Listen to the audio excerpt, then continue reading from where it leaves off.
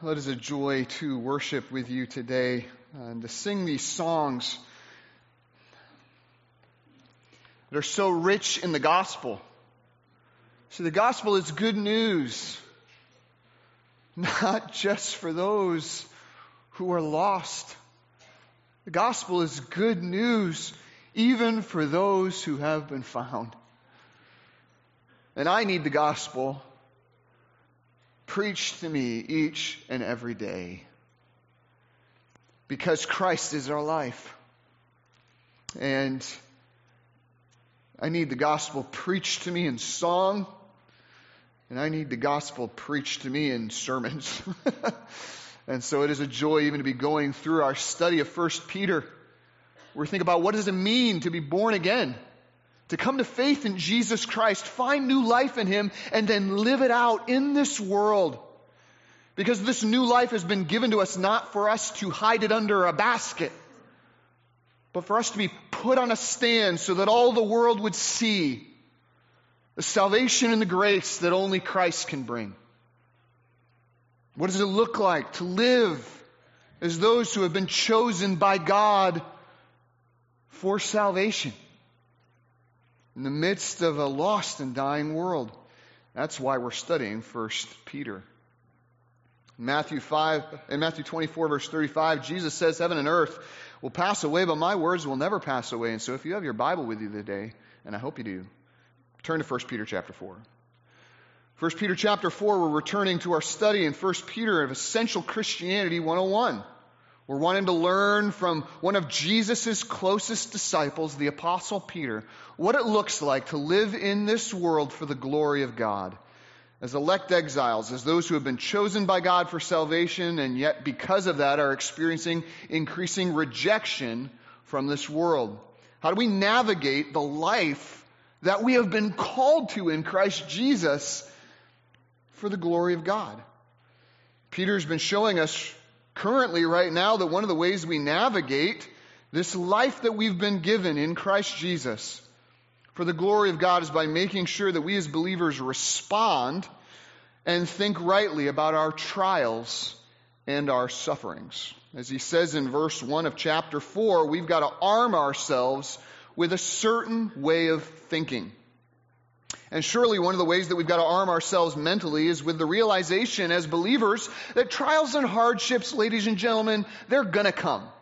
They are going to come. We're going to face trials in this life for two basic reasons. First, because we're humans. Because we're humans. Job 5 verse 7 states, "Man is born to trouble as the sparks fly upward." In other words, it's inevitable. Because we are human beings that are living in a sin-cursed and fallen world, we will face troubles and heartaches and difficulties. We will suffer losses.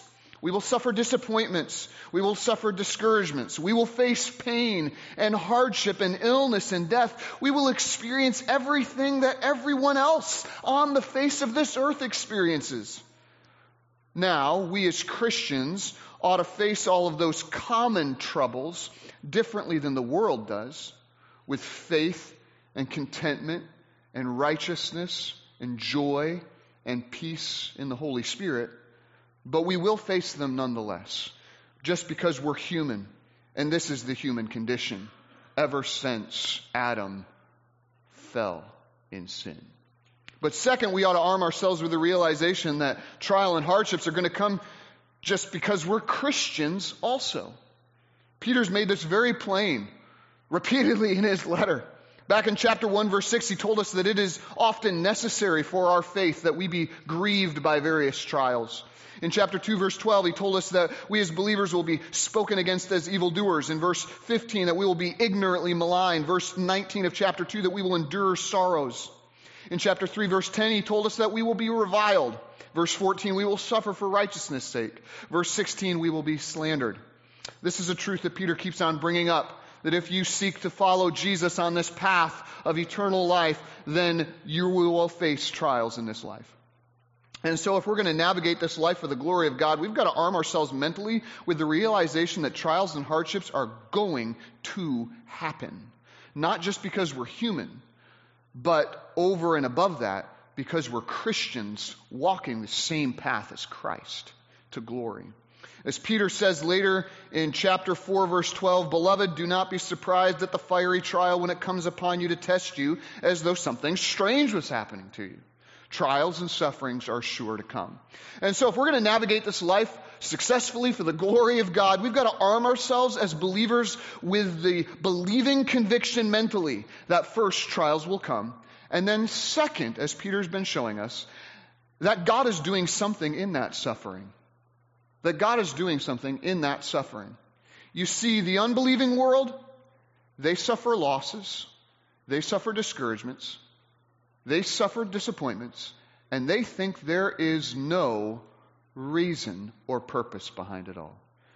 To be a believer is to acknowledge that as a lie and to know that there is a God involved in every event who has a purpose and a reason, even if I don't know it. That is what it means to be a believer. That all of this pain ultimately has and will have a purpose. Now, even though many of us would say we believe that, I think about the ways that we often respond to difficulties and disappointments, that they often betray the true convictions of our hearts. See, I don't know about you, but one word that often describes how I feel when I start entering into a difficulty or hardship is the word trapped. Trapped. I feel like I'm trapped. Like this suffering or this heartache is keeping me from something that must be better, and that I need to be free of this difficulty for me to finally experience what really is good and what God must really want for me. That in the midst of difficulty, I often can begin to think that freedom is only found from suffering, from this heartache, from this disappointment, from this discouragement. But Peter, here in chapter 4, verses 1 through 6, is flipping your whole world upside down. And he's saying, no, freedom is not found from suffering. Actually, freedom is often found in suffering. Freedom is often found through suffering. And that which is truly good and that which God really wants for me often comes because of suffering. This is what Peter is going to show us in this passage. That if we want to navigate life correctly for the glory of God, we've got to arm ourselves with the mental conviction that God is doing something in our suffering, and that suffering is often the doorway through which greater spiritual freedom will be found. See, as elect exiles in this fallen world, there are three main enemies that seek to cling to us tightly, slow us down, and trip us up in our pursuit of God's glory in this world. Those three enemies, as I mentioned the last time, were the world, the flesh, and the devil. Well, in this passage that is before us, Peter shows us that righteous suffering is often the tool by which God uses to free us from the grip of those three mortal enemies while here on earth. The last time we were in 1 Peter, we saw in verses 1 through 2 that righteous suffering frees us first from the flesh's passions. Peter writes, "Since therefore Christ suffered in the flesh, arm yourselves with the same way of thinking. For whoever has suffered in the flesh has ceased from sin." Why? Verse 2, "So as to live for the rest of the time in the flesh." How? "No longer for human passions, but for the will of God." See, righteous suffering reminds us that our comfort is not ultimately what matters. Ultimately, what matters is the cause and the mission of Christ. To destroy sin, to draw near to God, and to bring others with Him, with us, no matter the cost. The mindset that Jesus had in death, you and I are to have in life. And righteous suffering has that sanctifying effect. It works to free us from our fleshly passions, our selfish dreams, our personal ambitions, and it sets us free to start thinking about, wait a minute, my life is to be all about the will of God. So that's the first reason why it is better to suffer with Christ rather than to seek comfort alongside this world. It's because suffering frees us from the fleshly passions. Next, as we'll see in verses 3 through 5, righteous suffering frees us from the world's pressures. In other words, it causes us to not really care what the world thinks. And brothers and sisters, that's a good thing. And then finally, verse 6, we'll see how righteous suffering frees us from the devil's power. So as elect exiles, we have three great enemies. And it's not whatever circumstance you're in. It's not whatever discouragement you're under. It's not whatever loss or disappointment you're facing. No, the great enemies of your life are the world, the flesh, and the devil. And one of the most precious tools God uses to free us from those clutches and to impart to us greater spiritual freedom is the tool of righteous suffering. Because as Peter's teaching us here, righteous suffering frees us from the flesh's passions, the world's pressures, and the devil's power. So with that in mind, if you're able, please stand with me today out of reverence for the Word of God as I read our passage today from 1 Peter chapter 4, verses 1 through 6. The Apostle Peter, under the inspiration of the Holy Spirit, writes these words for us today. 1 Peter 4, verse 1. Since therefore Christ suffered in the flesh, arm yourselves with the same way of thinking. For whoever has suffered in the flesh has ceased from sin, so as to live for the rest of the time in the flesh, no longer for human passions, but for the will of God. For the time that is past suffices for doing what the Gentiles want to do, living in sensuality, passions, drunkenness, orgies, drinking parties, and lawless idolatry. With respect to this, they are surprised when you do not join them in the same flood of debauchery, and they malign you. But they will give an account to him who is ready to judge the living and the dead.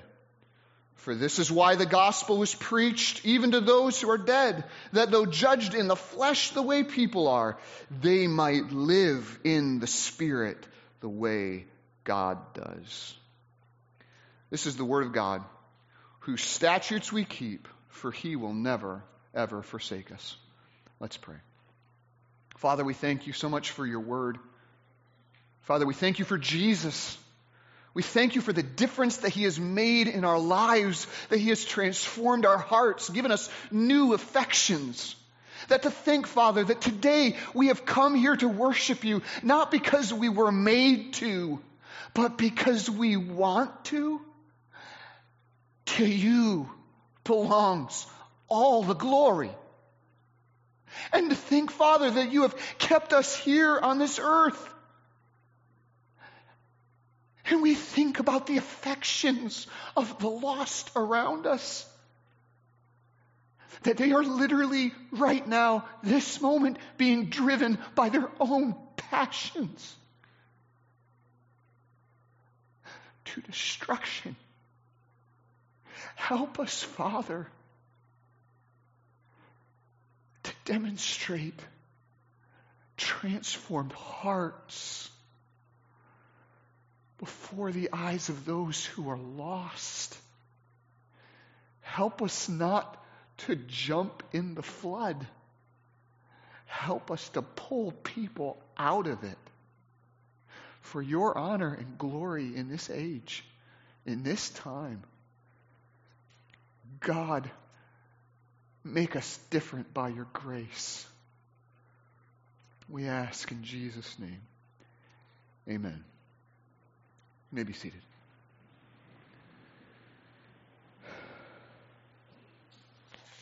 So after Peter explains to us in this passage that it's better to suffer rather than to sin, because righteous suffering frees us from the flesh's passions, he then tells us another reason why it is better to suffer with Christ in this mission of destroying sin, drawing near to God, and bringing as many people with us as possible. It's because, second, righteous suffering frees us from the world's pressures, and that's in verses 3 through 5. He says, for the time that is past suffices for doing what the Gentiles want to do. living in sensuality, passions, drunkenness, orgies, drinking parties, and lawless idolatry. With respect to this, they're surprised when you do not join them in the same flood of debauchery, and they malign you, but they will give an account to him who is ready to judge the living and the dead. This is a crisis passage that reminds us of the state of every single human being on the face of this earth. Peter says in verse 3, back in verse 2, he says, you ought to live the rest of the time in the flesh, no longer for human passions, but for the will of God. And then he tells us why in verse 3.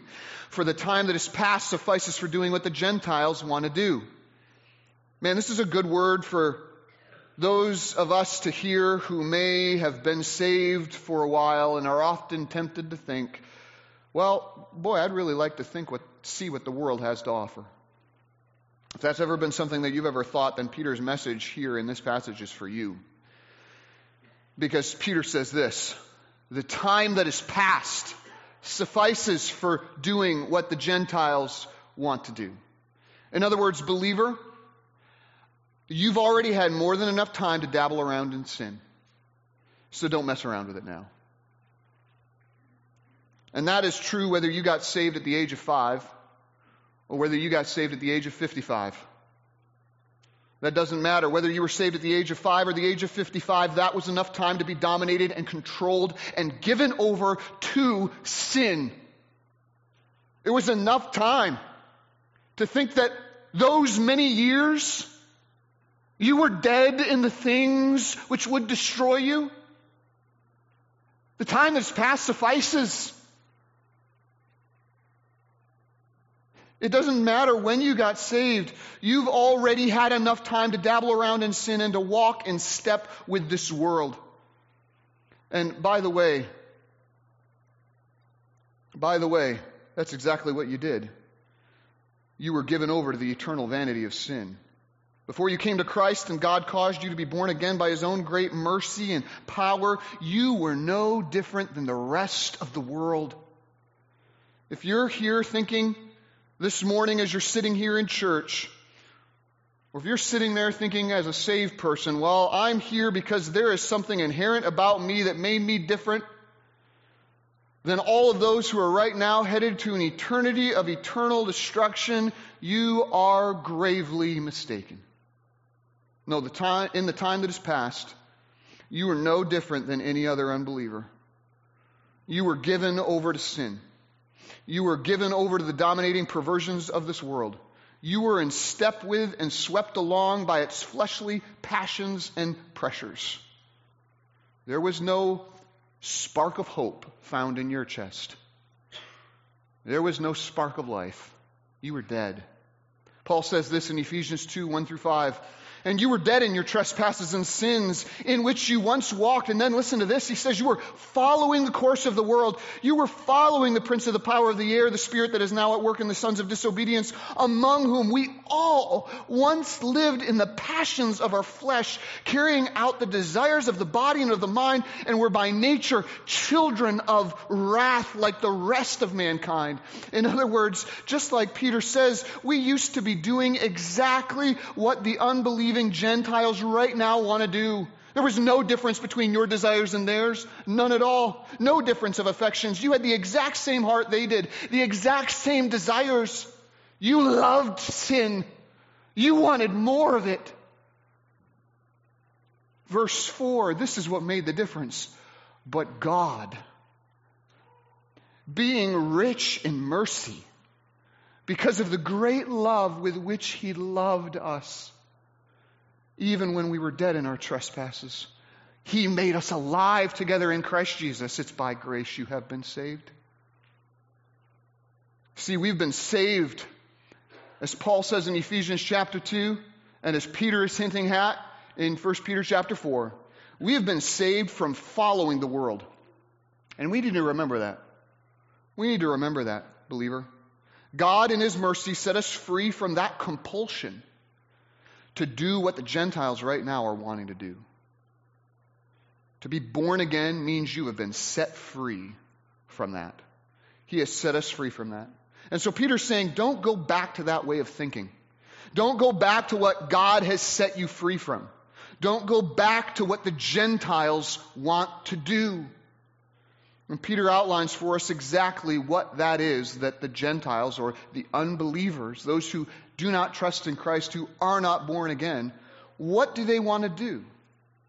Well, he says at the end of verse 3, they are living in sensuality, passions, drunkenness, orgies, drinking parties, and lawless idolatry.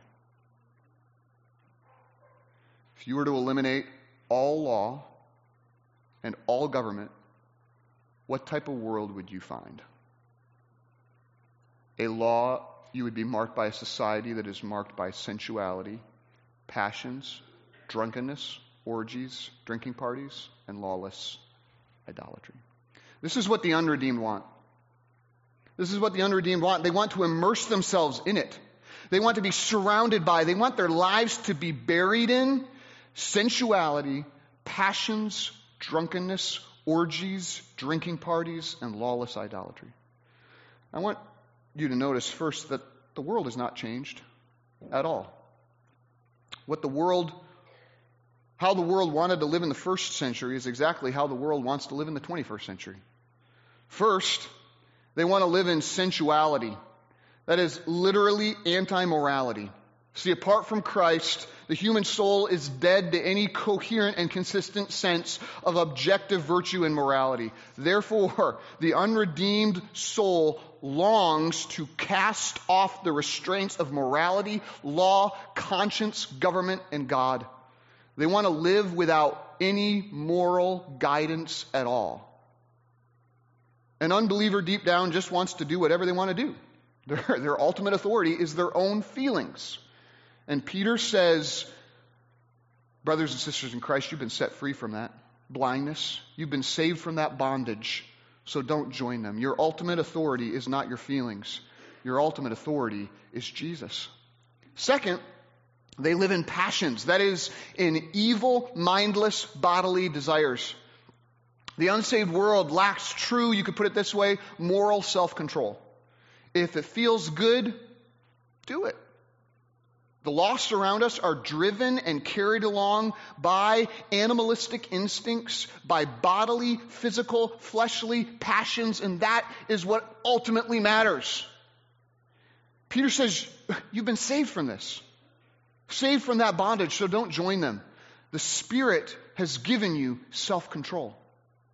Third, the unbelieving world wants to live in drunkenness.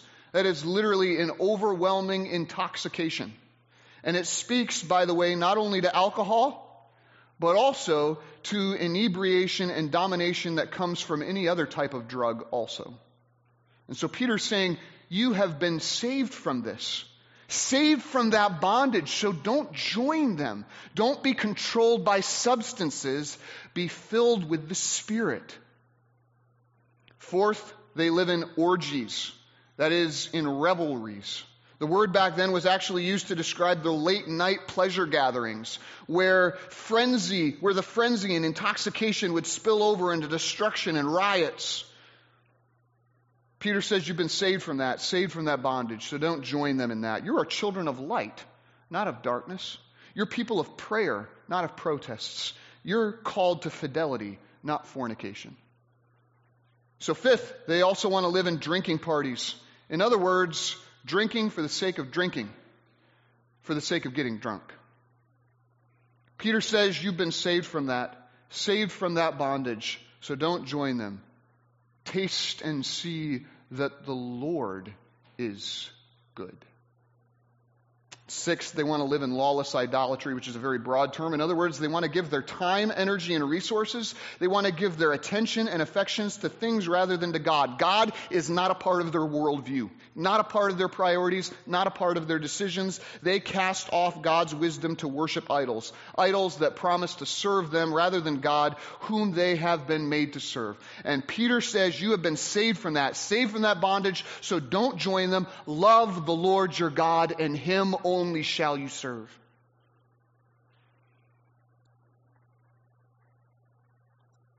This is the lifestyle of an unregenerate, unredeemed soul. They run to and they seek to live in sensuality, passions, drunkenness, orgies, drinking parties, and lawless idolatry. That's what they live for. That's what they push for. That's what they vote for. That's what they long for. Now, of course, not everyone is as unrestrained in all of these activities as they might be, right? The conscience, the church, and the government rightly helps with that. But this is the lifestyle that deep down every unredeemed, unregenerate, lost, and unsaved person desires and wishes they could live. This is how the world has been, is, and will be without Jesus. They're drowning in it. And Peter's point is this: believer, that's enough of that. Now that you've been delivered by the precious blood of Christ like that of a lamb without blemish and without spot, don't join them again. As Ephesians 5:7-8 states, therefore do not become partners with them. At one time you were darkness, but now you are light in the Lord. Walk as children of light. And again, Romans 12:2, do not be conformed to this world, but be transformed by the renewal of your mind. You've been set free from that, believer. Set free from the world's pressures. So do not go back to it. Don't give into it. Don't be conformed to it, even if you have to suffer for it. And you will. And I just have to throw out this application question, because I don't know where else it'll go.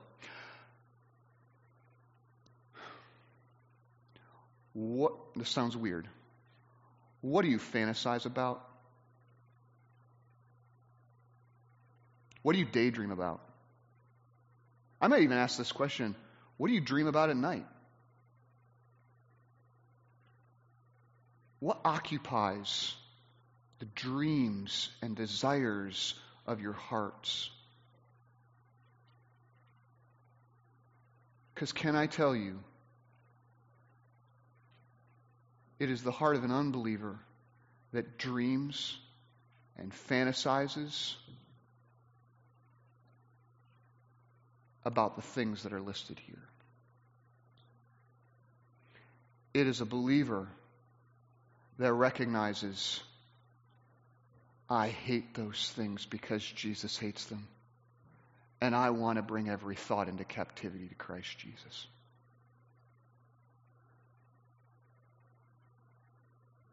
Where's your heart? Is it in the ark, or is it in the flood?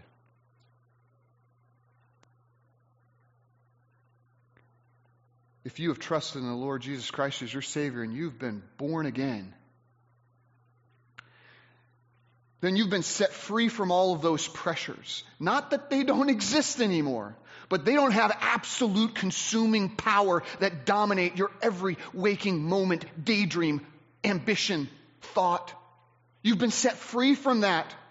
So don't go back to it. Don't give into it. Don't be conformed to it, even if you have to suffer for it, and you will, as Peter says in verse 4, with respect to this, they are surprised when you don't join them in the same flood of debauchery, and they malign you. If you've ever worked a secular job, you know exactly what he's talking about. As one commentator wrote, the licentious, who are bound by habits they cannot break, inflamed by lusts they can't extinguish, and are gravitated downward by a power they themselves cannot themselves resist, are astonished at the complete change in the lives of those believers whose whole aim in life is now the will of God. They are shocked by how strange and holy your affections have become. This is the effect that your life is to have on the world around you. Believer, I have this question for you again. Do those who don't know Christ think you strange?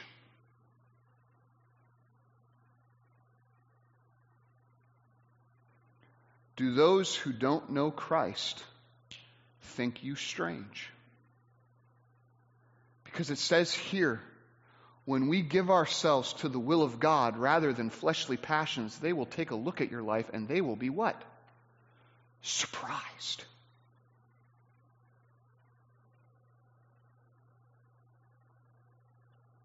Do they think you strange? Because they ought to. The way that you live life, the priorities that you make, the way that you spend your time, your riches, your energy, your resources, it ought to make the world think, wow, that is very different from me.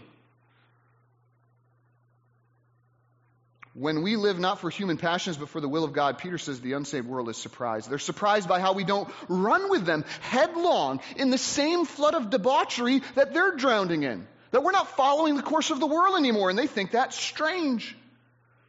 And because of that, because we're going in a different direction, they malign you, they mock you, they speak evil of you. And by the way, the ironic imagery that Peter uses here is astonishing, and it ought to be sobering. If you want a motivation to stay away from the world's sinful pressures and passions, listen to the imagery that Peter uses in this verse. Having just talked about Noah entering into the flood, into the ark, and how believers entering into Christ correlates to this, Peter then mentions here a flood.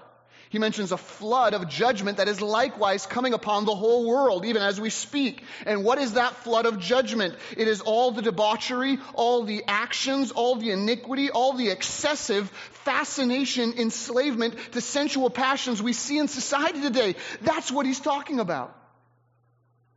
See, just like Romans 1 teaches, the licentious, unstrained lusts that are overcoming the world is not a sign that God doesn't judge. It's a sign that God is actually right now judging. He's already turning men and women over to the debased mind and hardening them in their unbelief. And that ought to be sobering.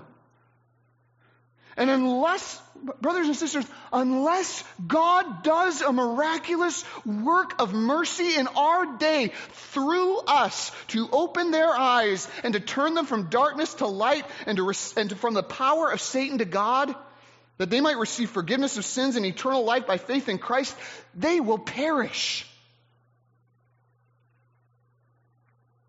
What a grievously sobering image. The whole world is drowning right now in a flood of iniquity that is carrying them inevitably towards destruction. And would you live for your own dreams and ambitions and hopes? Or would you live for the will of God? Peter's saying, why would you listen to those who are outside the ark that are drowning? Stay in Christ where you belong and don't even dip your toe back in those floodwaters. Why would you want to play around in the very things that are killing them? Believer, why would you? So that's why I say if your unbelieving coworker or classmate is watching that show, engaging in those activities, pursuing those priorities, and they really think that you should too, so what?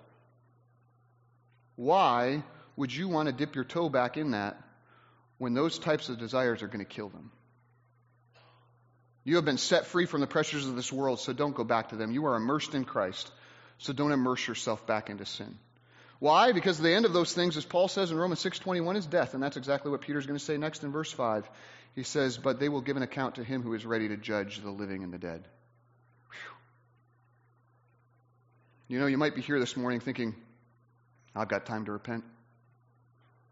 I've got time to get real with God. I've got time to trust in that you don't know how much time you really have. Just as Matthew 24:39 states, just as they were unaware until the flood came and swept them all away, so will be the coming of the Son of Man. Therefore, wake up, for you do not know what day the Lord is coming. Listen, friends, he's ready. He wrote it down. That's how ready he is. He is ready to judge the living and the dead. And you know, while that's a terror to unbelievers, while that's a terror to those whose lives are dominated by the affections that Peter has just written, as a believer, I just want you to know it gives me great comfort to know that Jesus looks upon this world and he is bothered by it. That he is ready at any moment, that the Father has ordained to rip those seals off that scroll. And he is ready to bring all the timelines of history to completion for the glory of God. He is ready. And those who do not repent of their sins and trust in Jesus Christ for the salvation of their souls, they will give an account, Peter says. Literally, they will be paid back. And what are the wages for all of those sins going to be? The flood of debauchery that those who do not repent and turn to Jesus give themselves to. Romans 6:23 says, the wages of sin is death. And Peter says he's ready. Jesus is ready to judge the living and the dead. He's ready to return and to deal decisively with iniquity and injustice once for all. And Romans chapter 2 tells us that he will judge even the secrets of men by Christ Jesus. What did you do with the Lord Jesus Christ? The wages of sin is death. Jesus Christ died on the cross, not because he had sin, but because you had sin. And he sought out of his own love and mercy and grace to pay the penalty that you deserved. He suffered beneath God's wrath in your place so that you could be forgiven. But God will judge sin, either in his Son or upon the sinner. But he will judge. And he's ready. He is ready to return and deal decisively, and this will be a judgment from which no one can escape, just like in Noah's day. Whether you are living or whether you are dead, Peter lets us know every soul will stand exposed before the eyes of him to whom they must give an account. And so whenever anyone suggests to you, you know what, believer?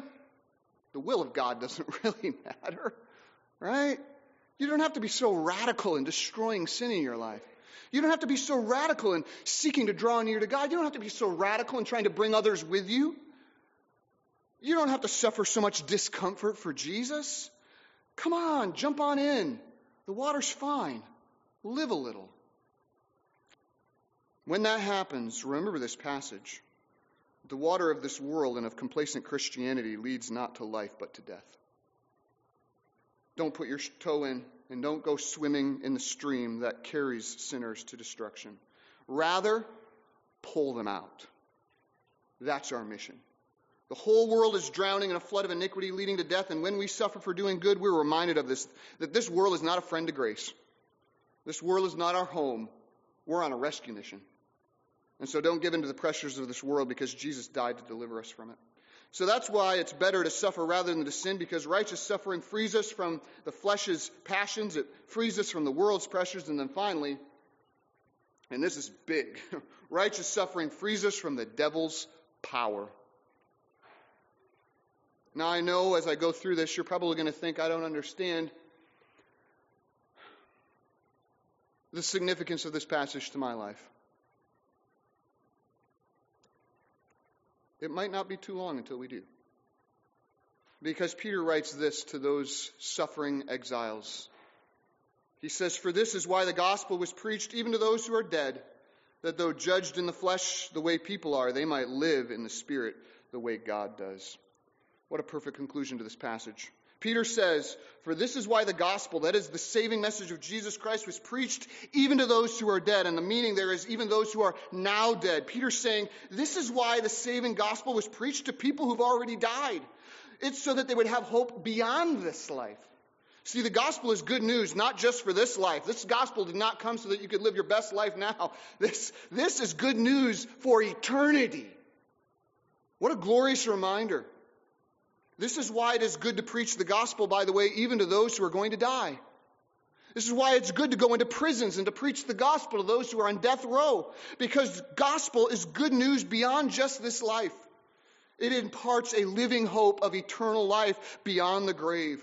When you embrace the good news of Jesus Christ by faith and are immersed into Him who rose from the dead, even the most ultimate suffering you can ever go through, death itself, is simply a path to eternal life. As the end of verse 6 says, that though judged in the flesh the way people are, they might live in the spirit the way God does.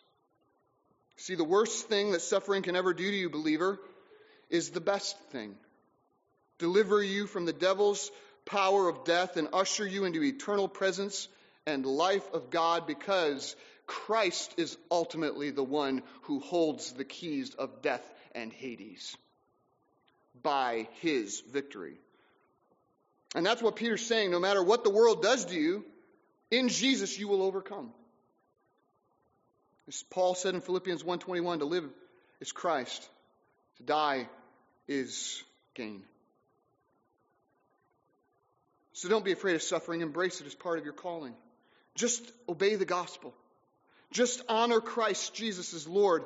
Just do whatever it takes to destroy sin, to draw near to God and to bring others with you, no matter the discomfort and no matter the cost, for the God of peace will soon crush Satan underneath your feet.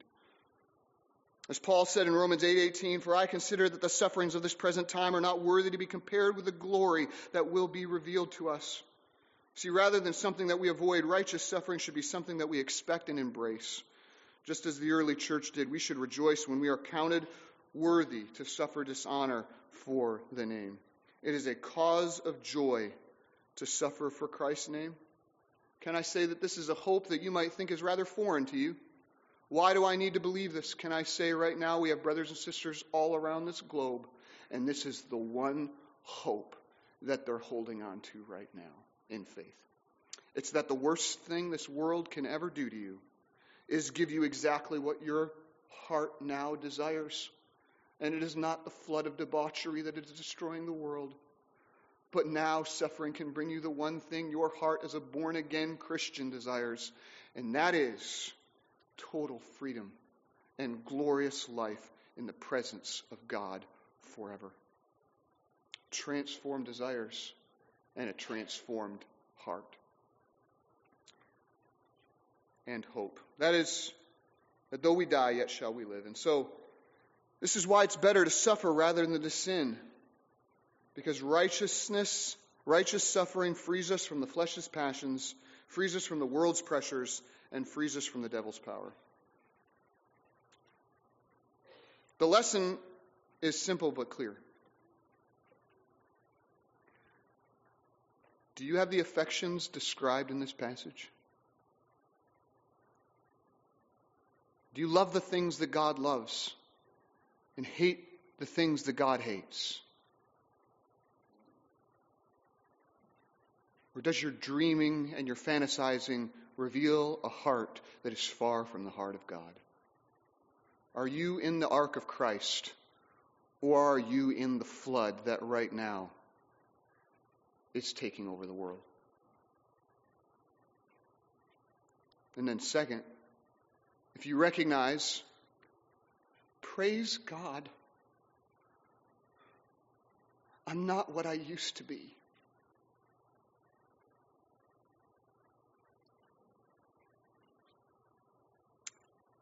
Then the call is, believer, live like it.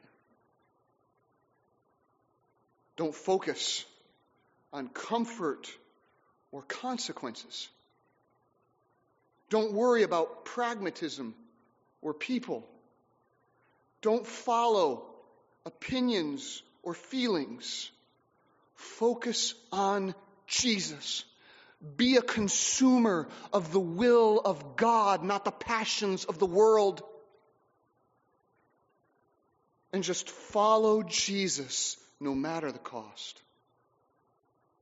Be radically committed to destroying sin, drawing near to God, and bringing others with you, even if and when it means suffering, discomfort, and death, even if that means looking a little strange. Because you know what? When we finally abandon all those things and simply live for the will of God, the worst thing the world can ever do to us is the best thing. Set us free from the flesh's passions. Set us free from the world's pressures. And set us free from the devil's power forever. And usher us into the very presence of the one who's redeemed us. So Grace Chapel, this week, let's set our minds on things above, where Christ is seated at the right hand of the throne of God. Let's pursue the will of God, not the passions of this world. Let's remember the freedom that righteous suffering brings. And let's follow our Savior and do good no matter the discomfort, no matter the cost. Let's strive this week to be a little bit more different than the week before, for the glory of God. If you need help in knowing how to do this, if you've recognized that you've been playing around with that which will lead to death, or if you have not even trusted in Jesus Christ as your Savior and experienced the freedom that He can bring to you, then I encourage you, please come and see me after this service, and I would love to talk to you about Jesus and the good news that He brings. This is the word of God from 1 Peter chapter 4, verses 1 through 6, which I now commit to your further study and your faithful obedience in the fervent care of one another until He who is ready to judge the living and the dead returns. To that end, let's pray. Father, thank you for sobering us with your word. We think about how serious it must have been during Noah's day to be building the ark, to be pleading with the souls around him, to heed the warning, to take the offer of mercy and salvation to enter the ark. Father, help us to remember in the midst of this world that we are in no less serious a circumstance. For there is a world around us right now that is drowning. And they would seek to tell us to jump in, but that is not our role, Father. Our role is to reach out and to call on them to come into Christ. Father, I pray, Father, that you would give us grace this week to be students of your word and will, that we might be changed by your grace and not be allured by the things of this world, so that we would recognize these are not sins to play in. These are sins to be saved from. May we pursue holiness ourselves, and may we offer the righteousness of Christ to those around us. God, give us grace to rescue those in the fire. We ask this in Jesus' name.